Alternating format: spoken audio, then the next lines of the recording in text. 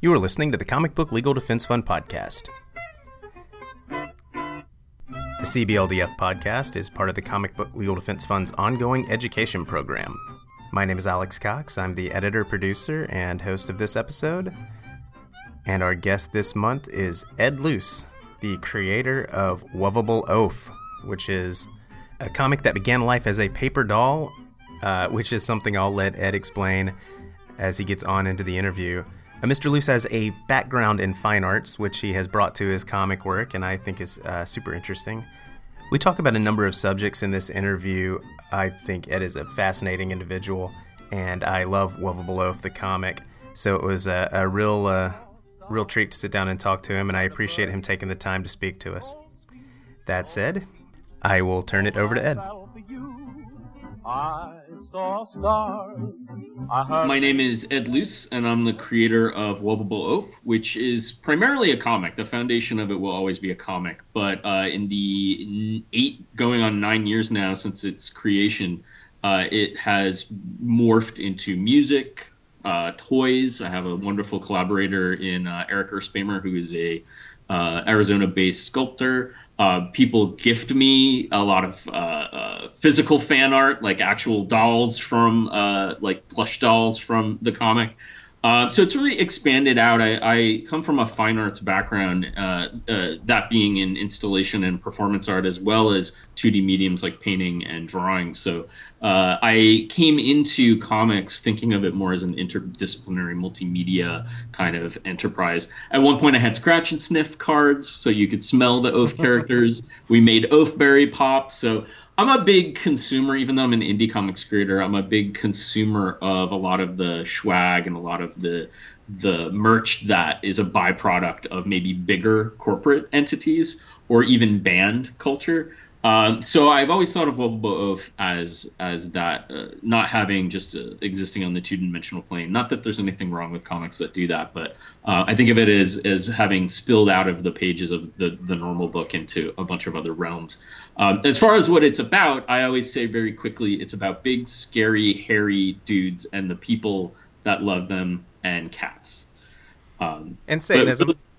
Yeah, and Satanism. But really what I was going to say is it's like a platform for all of my interests. I think of it kind of as like a wide breadth kind of universe, like Simpsons or South Park, where I can talk about whatever I want. So yeah, music, wrestling, fashion. I'm really interested in telling stories that I haven't personally seen before, and at the same time expanding the corners of this, what I call the Oafiverse. I think, I mean, going back to the merchandise thing, I think what's cool about the character, before we even start on the content of the comic, is the graphic quality of his design lends itself to like that kind of street art branding. Like he has vestiges of the Andre the Giant poster. No, absolutely. Like in grad school, I had to take a communities and art seminar, and it was, I did Andre the Giant has a posse.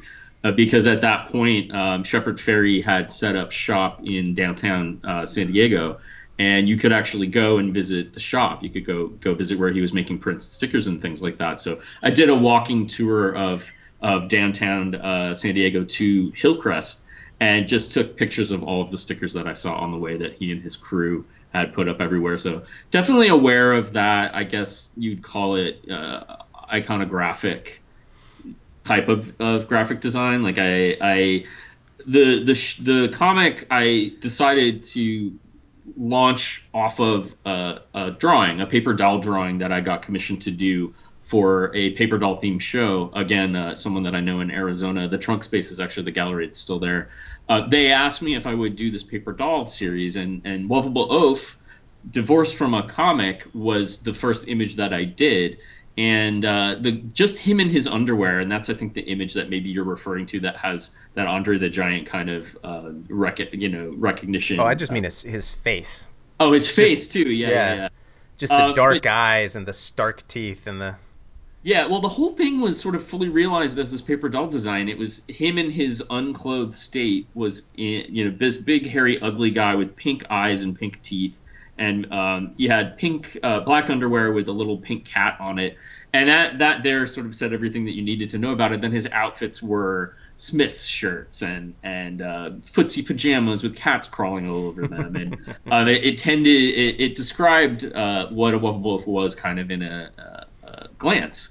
So the comic, when I got some interest in what that drawing was about, the comic grew out of, well, what is this character's backstory? And comics were seemingly the only way to tell that.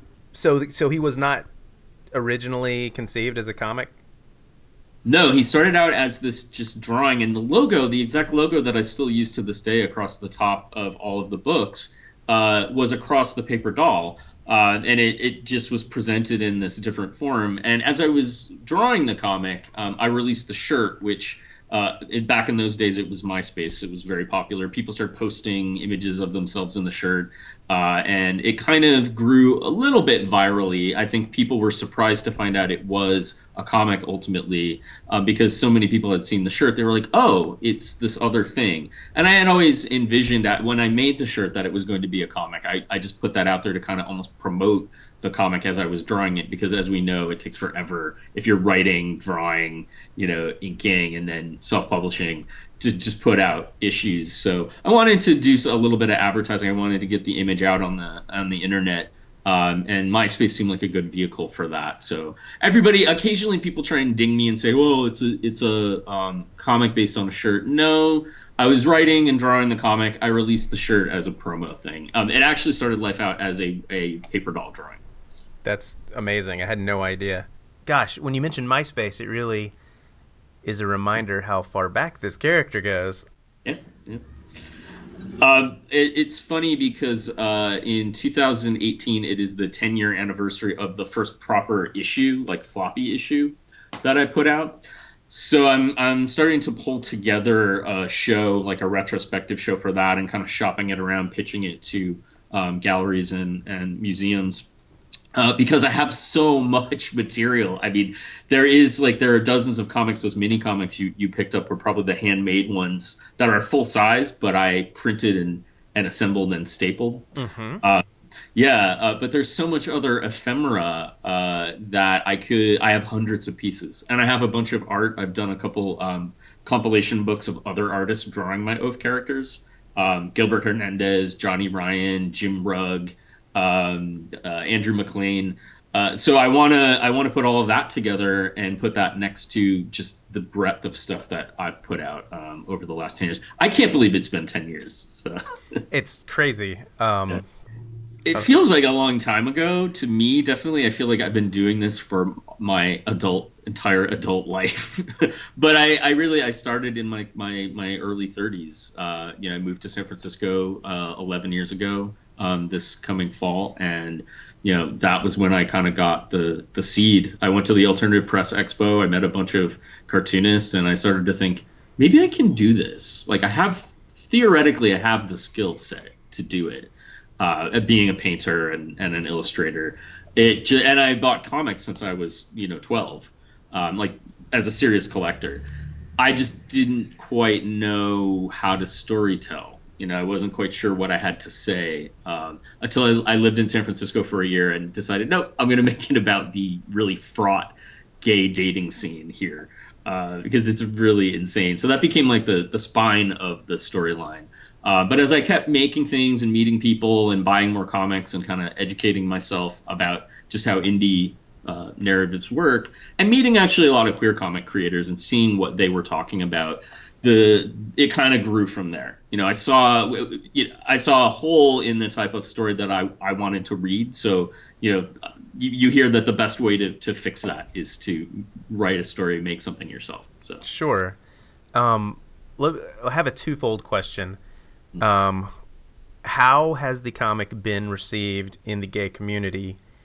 Plus, is it even part of your interest to be received in the community? Because I'm not sure that I would not even think of it first and foremost as a gay comic in giant quotes, if that makes sense.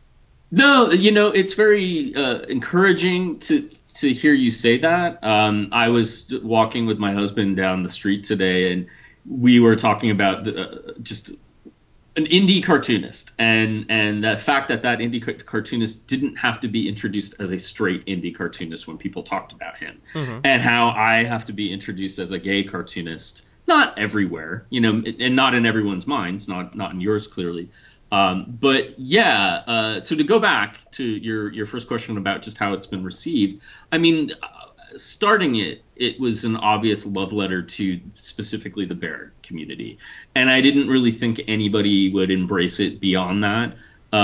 It just seemed very specific. I was getting a lot of catty comments from people that I was meeting in the gay comics world saying, "Oh, this is so niche. Like, you shouldn't even bother bringing this to a publisher. No one will be interested in this. It's like a niche of a niche." And I was like, well, okay, you haven't read the book, number one.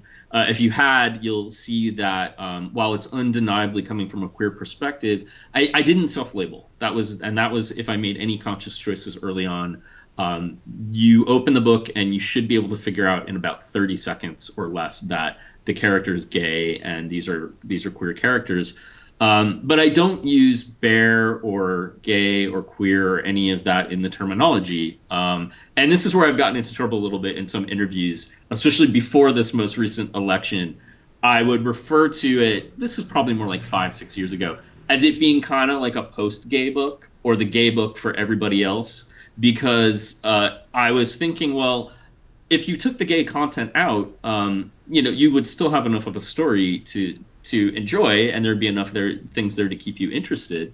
But the book didn't live or die on identity politics, and it was important for me to not self-label and not put a giant stamp on there, because I wanted everybody to be able to enjoy it. That queer perspective is undeniable, but I wanted everybody else to feel like they could pick it up and enjoy it on its own terms.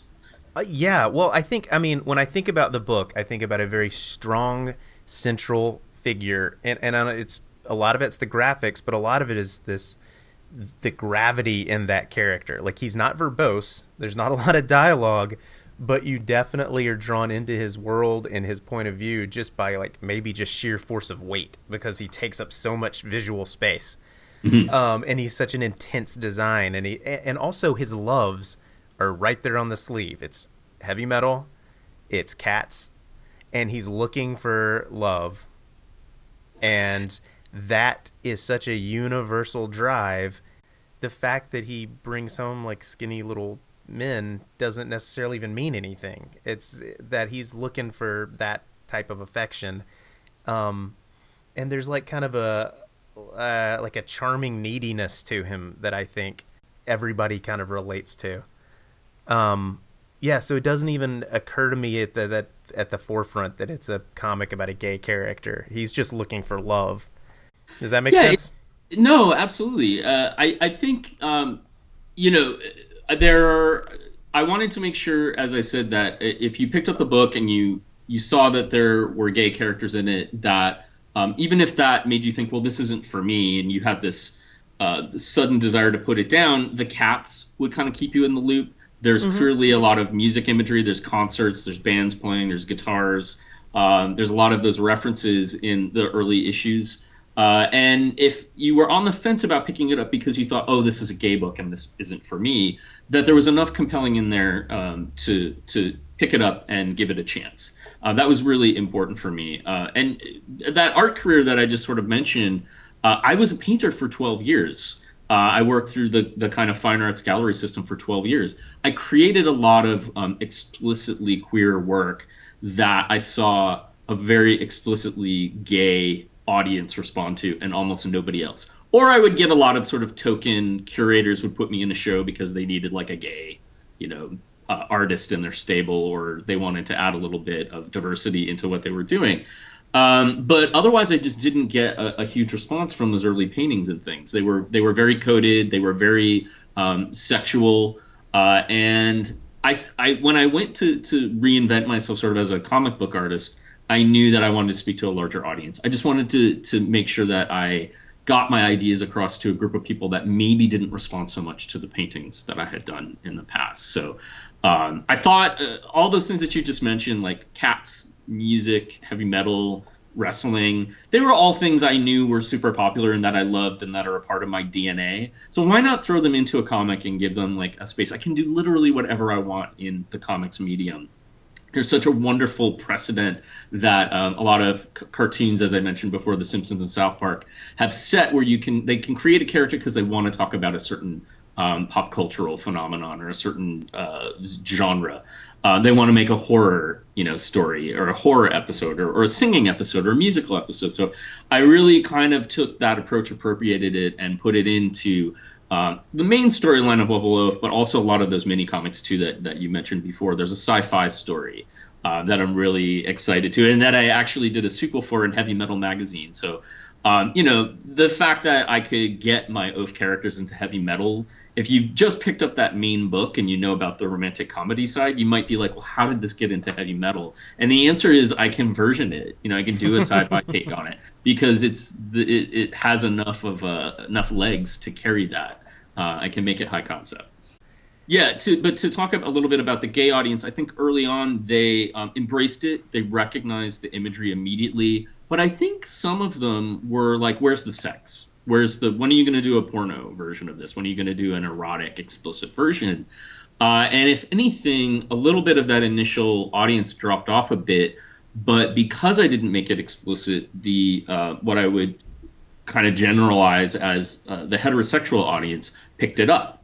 Women responded to the cats. Of course, some women really like that type of guy that Oaf is. They were attracted to that side of it. The more I pumped up the music elements, the more I started to get heavy metal dudes interested in what I was doing. And coincidentally, a lot of heavy metal dudes love cats. It's this weird, intersection between music and loving. There's a photo book of metal dudes and cats. Yeah. Yep. But I was able to play a little bit with, let's pump up the cats a little bit here and go down that route to make the cat people happy. Let's make a bunch more music comics, which is what I've been really focused on in the last couple of years, to draw in maybe some of these guys that I wouldn't have thought normally would have been interested in a queer comic. Sure. Speaking of the sex, there is sex in the book. I can't remember it ever being explicit, but it's explicit in like maybe a sitcom way where they're in bed together or whatever. Have you ever had any pushback on that from anyone at all? Just the fact that there is a very open, here they are, two guys who are attracted to each other that have clearly just had sex, or does everybody know what they're getting into when they pick up the book? I think it's so funny, and I'm going to digress a little bit, so you'll have to keep me on Go track. For it. I some of my favorite cartoonists are the sort of straight male cartoonists who have to work really hard to stay shocking and be very controversial. They have to throw everything against the wall, and they pour a lot of their time and energy into that. I can show one dick in my book. And I think there is one dick in the entire 264-page Fantagraphics first book. People freak out. It's the thing that they mean. They're like, oh, I was all into it, and then there was that. And as you said, it's not even really explicit. I think he's peeing. He takes his dick out to go pee, and that's way in the back portion of the book. I think it's never been verbalized to me, but I think on occasion some of the other queer comics creators I know have thought, oh, well, Ed's book isn't really relevant because it doesn't include a lot of explicit sex. It's not gay enough. My response to that is, what am I supposed to do? Is there a list I'm supposed to check off? I'm not compromising myself. I really believe in everything that I put in, and I'm aware that I can test the audience a little bit. I can push them a little bit, but I'm not interested in pushing them over the edge with some of that content. I would rather they get something out of it and get excited about it and relate to the characters a little bit more than suddenly hit this weird wall that I can't control. Like, I can't control people's hangups. I guess, I wonder if part of that is so much of the history of queer comics in capital letters has been about activism. Going back to the 70s. Absolutely. Yeah, I don't begrudge anybody who wants to use their comic as a platform for that. Not at all, and especially young people. If your character walks through the door of the first page of your comic and says, "I'm gay," that's great. Young people, there can't be enough of those comics for young people. Right. I want to make a comic that my comics wouldn't have that. Like, I don't walk through the door and say that to everybody around me. When I start talking, it may become obvious, but I don't want to. I want to have a comic and a narrative that's a little bit more naturalistic, where you pick up upon those things and you can respond to everything else that's going into it without this self-conscious kind of. I call it flag waving comics, which, as I said, are really great, and we need those. We absolutely need those. But I mean, I'm looking at the cover of my new issue, and it's got a freaking rainbow all over it. So I can't say that I'm not flag waving on some level. Yeah, I mean, I guess in a certain type of political climate, having gay content at all is political in and of itself. Yeah, I've lived in rural upstate New York and witnessed firsthand how queerness kind of manifests itself. It's not of the what we would consider flag waving variety. It's very subtle. It's all about certain cues. Some people, that's how they express themselves, is to be married to a woman and be a gay man at the rest stop. So I'm aware that I think that what you're saying is true. Like, there is a rainbow, to use a really bad pun, of ways of expressing and manifesting your queerness. It doesn't necessarily have to check all these boxes. You don't have to make a comic that's overtly political. I feel like being a gay cartoonist and putting my work out in an honest way is already really political. Putting myself into shows and being on panels, not just gay comics panels, but music panels, whatever. I'm putting my perspective out there. I don't have a pen name. What you see is what you get with me. So I feel like I'm living that politicized life all the time. Having said that, though, in the Fantagraphics free comic book day thing that just came out, it's one of my very few political cartoons where the female oaf wrestler Disastra fights Trump, and it came out right before the election. And I put it out there, thinking, of course it's going to be the great beatdown. This is just preaching to the choir. And now here we are. I sort of look around, and when I say post-gay, or I said post-gay earlier, no, we're all in the fight for our lives now. So there is no post. There's acceptance, which is great, but maybe it is time down the road to make sure that I do inject a little bit of that in there, just to mark the times. I don't want to get into a harsh generalization, but there may be a lack of awareness about that actual struggle, especially with ACT UP and that first decade of AIDS. To the point where sometimes I get a little frustrated, because I do read a lot of pieces from, pop cultural sites, news outlets, about how kind of the gay white man is the secondary devil only to the cisgendered white straight man. And it is true, like, gay men, especially white gay men, do have a lot of privilege. But we didn't sort of skip merrily through the last 25, 30 years. No. It was horrific. And my partner is actually in his 60s, and he lived through that whole ordeal. He doesn't have really friends his age because they all died. So while we've been able to acquire a certain amount of status and a certain amount of security, certainly above trans folks and people of color and trans people of color and women, we're still, we still had a really rough time. And I think that one of the reasons I fell in love with my husband was because he is this living kind of historical document.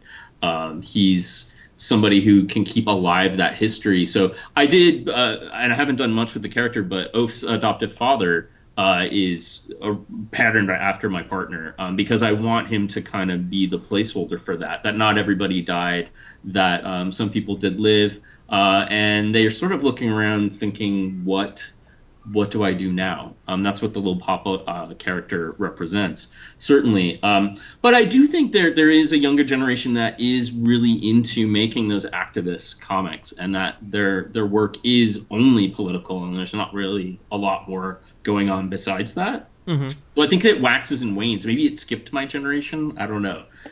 Yeah, I don't know.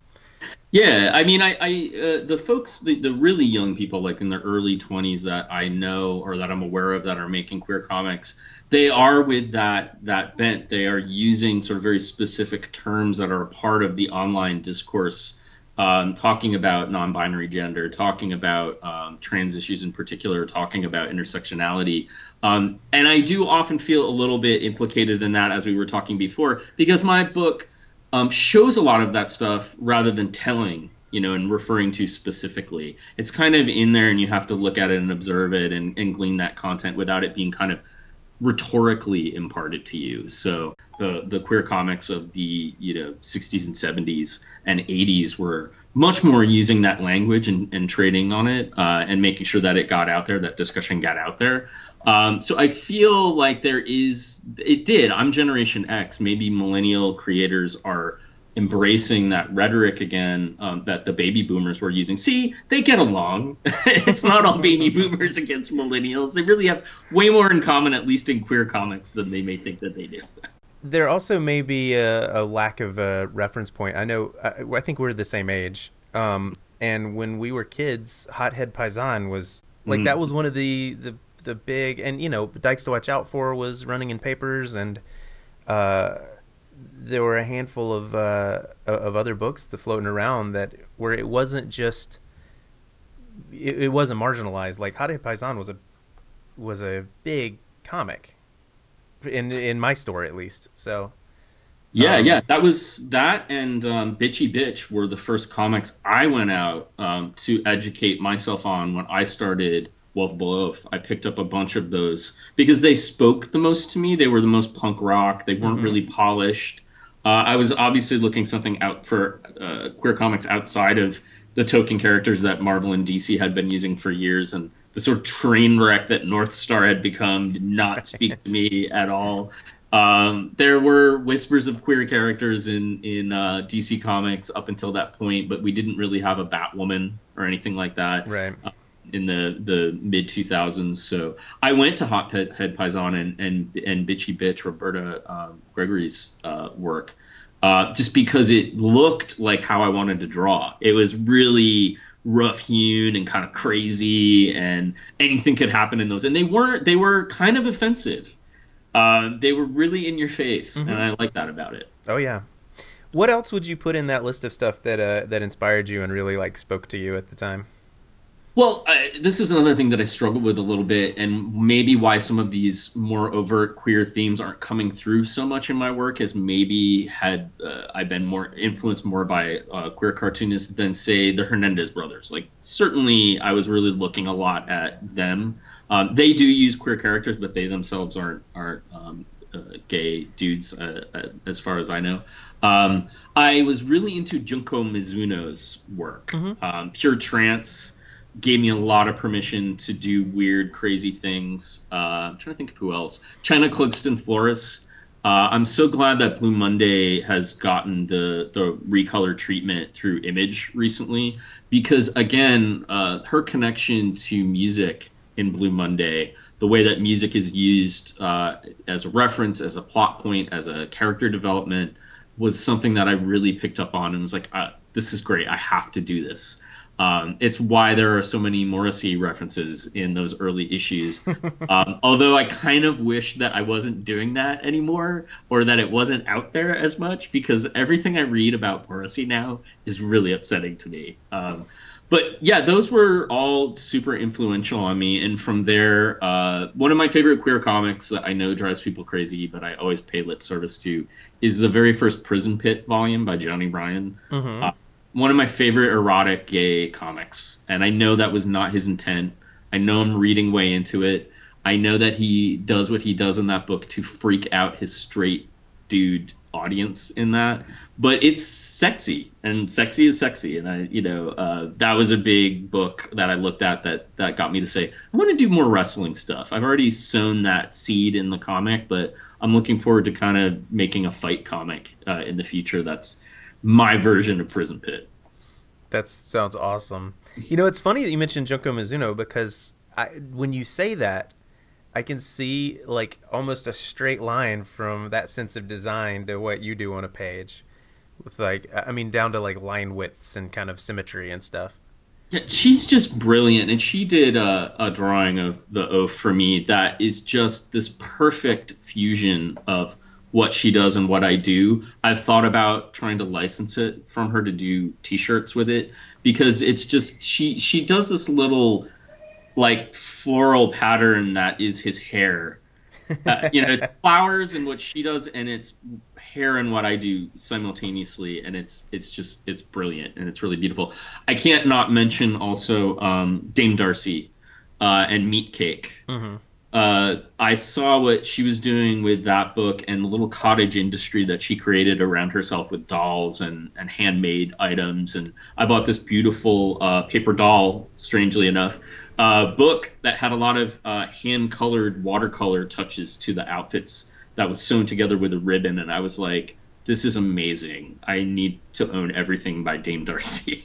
Yeah, I'm trying to think back on all the other stuff that came out, but there was like music, there was like a lot of multimedia stuff around like 2000-ish.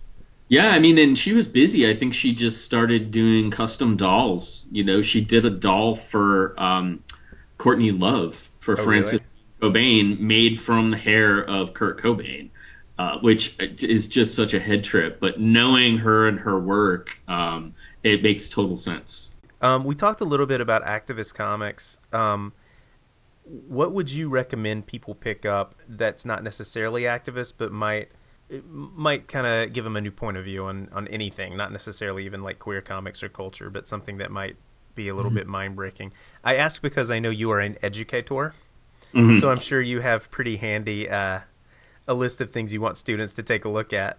Here's my terrible shame. When I meet with my mentors, part of my main job at California College of the Arts and the Comics MFA program is to hold semester-long mentorships with the students where they turn in their thesis work every 2 weeks, and I look at it and give them feedback on it. Kind of act like an editor, a technical advisor, answer any questions, just let them know how it's kind of reading and what they might tweak.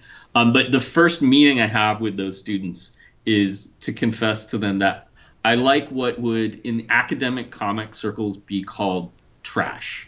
I like a lot of trash comics. I'm so with you. Yeah, and I refer to them as such lovingly, absolutely lovingly. And I'm almost now hesitant to list a bunch of people that I would figure would come underneath that heading. Because I don't want to make it sound like what I think that they're doing is trash. But in academia, the stuff that I love is not, I very rarely get to talk about because it's just not anything. People want to come and talk to me about Alison Bechdel, and they want to talk to me about Saga, and they want to talk to me about a bunch of stuff that whatever is relevant, whatever is the like back when Lumberjanes was really popular, everybody wanted to discuss Lumberjanes and what I thought this meant and if I thought that character was queer or not. And I had to just sort of confess that my consumption is pretty superficial by comparison. So recently, coming off of the Queers in Comics conference that happened at CCA a couple weeks ago, the book that really struck me, and interestingly, it is back from the 70s. It's a collection of work from Lee Mars, the Pudge book that just got nominated for an Eisner. Oh, yeah. I was on a panel with her, and she was talking about all the hate mail that she used to receive from that book about being a woman and being large-bodied, bigger-bodied. And I started to cry on the panel because it dawned on me that I was a queer man making a book about a larger bodied people, and I don't receive any of that. I've never gotten any nasty messages about how gross my characters were or whatever, and it just like struck me of how, number one, things have changed, and again how much privilege I have being who I am. So I would recommend that book, that Pudge book, absolutely. Also, another Eisner nominee. I'm fudging the name. Let me see if I can look it up. But it's by Eric Kostuik Williams. And the book that I bought was Condo Heartbreak Disco, which is, if you're not familiar with his work, it is singular in its surreal, masterful composition. The way that he draws is just incredible. So the other book that I would recommend by Eric Kostuik Williams is Baby Bell Wax Bodysuit. That was the one that got nominated for an Eisner this year I believe it's the best single issue category. And he just has this really unique compositional style, very unique rendering style. It's very surrealist. That's the best way, the only way that I can describe it, while also being comic, working very firmly rooted in the language, the visual language of comics. That book is the Baby Bell Rubber Wax book is the color book. The Condo Heartbreak Disco is black and white book, equally as beautiful. His work works well in either format. But yeah, I would recommend that book is more political. It's about what's going on in Toronto with development and people being priced out of homes and kicked out of buildings so that condos can be built. Basically what's been happening in San Francisco for years is going on in these other major cities. So he has two characters in that book that are kind of like the superheroes of that sad gentrification that's going on. So it has a political stripe in it that's a little bit more overt than what I do, but it's still really playful. It's fun. There's a lot of pop music references in there to Britney Spears. So yeah, I would recommend those two books. Those would be the things that I've been most excited about lately that fall in the more kind of the queer spectrum. Cool. And you have how many books out available at the moment? Well, the ones that I think are still promotable are the Lovable Oath Blood and Metal book that came out late last year. It's the color collection, the first one from Fantagraphics. It's got a lot of short stories in it, all the comics that I did for Vice that were online, the wrestling comics. The thing that I'm going to be debuting at TCAF this weekend is Lovable Oath number 5. I know that nobody can see this, but I'm holding it up so that you can see it. Which has been like freaking 3 or 4 years in the making. I was working on this book when Fantagraphics decided to publish the first big collection, which is getting a reprint. So it's worth, I guess, mentioning that. The first run sold out, so this June you should be able to get that big, fat, very oaf-sized 264-page volume. But this is the first comic that I've self-published that falls outside of either of those Fantagraphics books. And one half of it is a new writer, Matt Wobensmith. His name should be familiar to longtime readers in that he occasionally writes the Smusher character. He does little stories for him. But it's making Smusher, Oaf's friend, the main character of the front part of the book. So we're going in a slightly different direction. It's still chubby guys and cats. But the Muffin Top Girls, who were very peripheral one-note characters throughout that first story arc, now are going to be taking center stage and sort of taking over the book with Smusher. On the reverse side, it continues the story of Oaf and Eiffel after their first date. Oaf decides to chase him down. His band is on tour. Eiffel's band is on tour, Ejaculoid. So Oaf decides he's going to chase them down and join the tour. That story arc is called Yoke Oaf Onof, and you can kind of tell where that might be headed.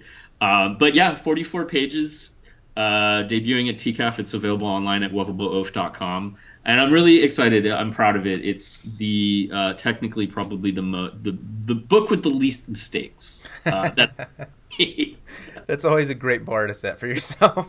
Yeah. Awesome. Thank you so much for talking to us, Ed. I think this has been great. Thank you, Alex. It's always a pleasure to talk to you and Comic Book Legal Defense Fund. Thanks again to Ed LUCE for taking the time to sit down and talk with us. This podcast is made possible in part with a grant from the Gaiman Foundation. It's also donor-supported, and if you'd like to donate to the Comic Book Legal Defense Fund, you can learn more at CBLDF.org. That's also one-stop shopping to find out about whatever current work we're doing. It's updated daily, and I encourage everyone to check it out. If you've enjoyed this podcast, please recommend it to a friend.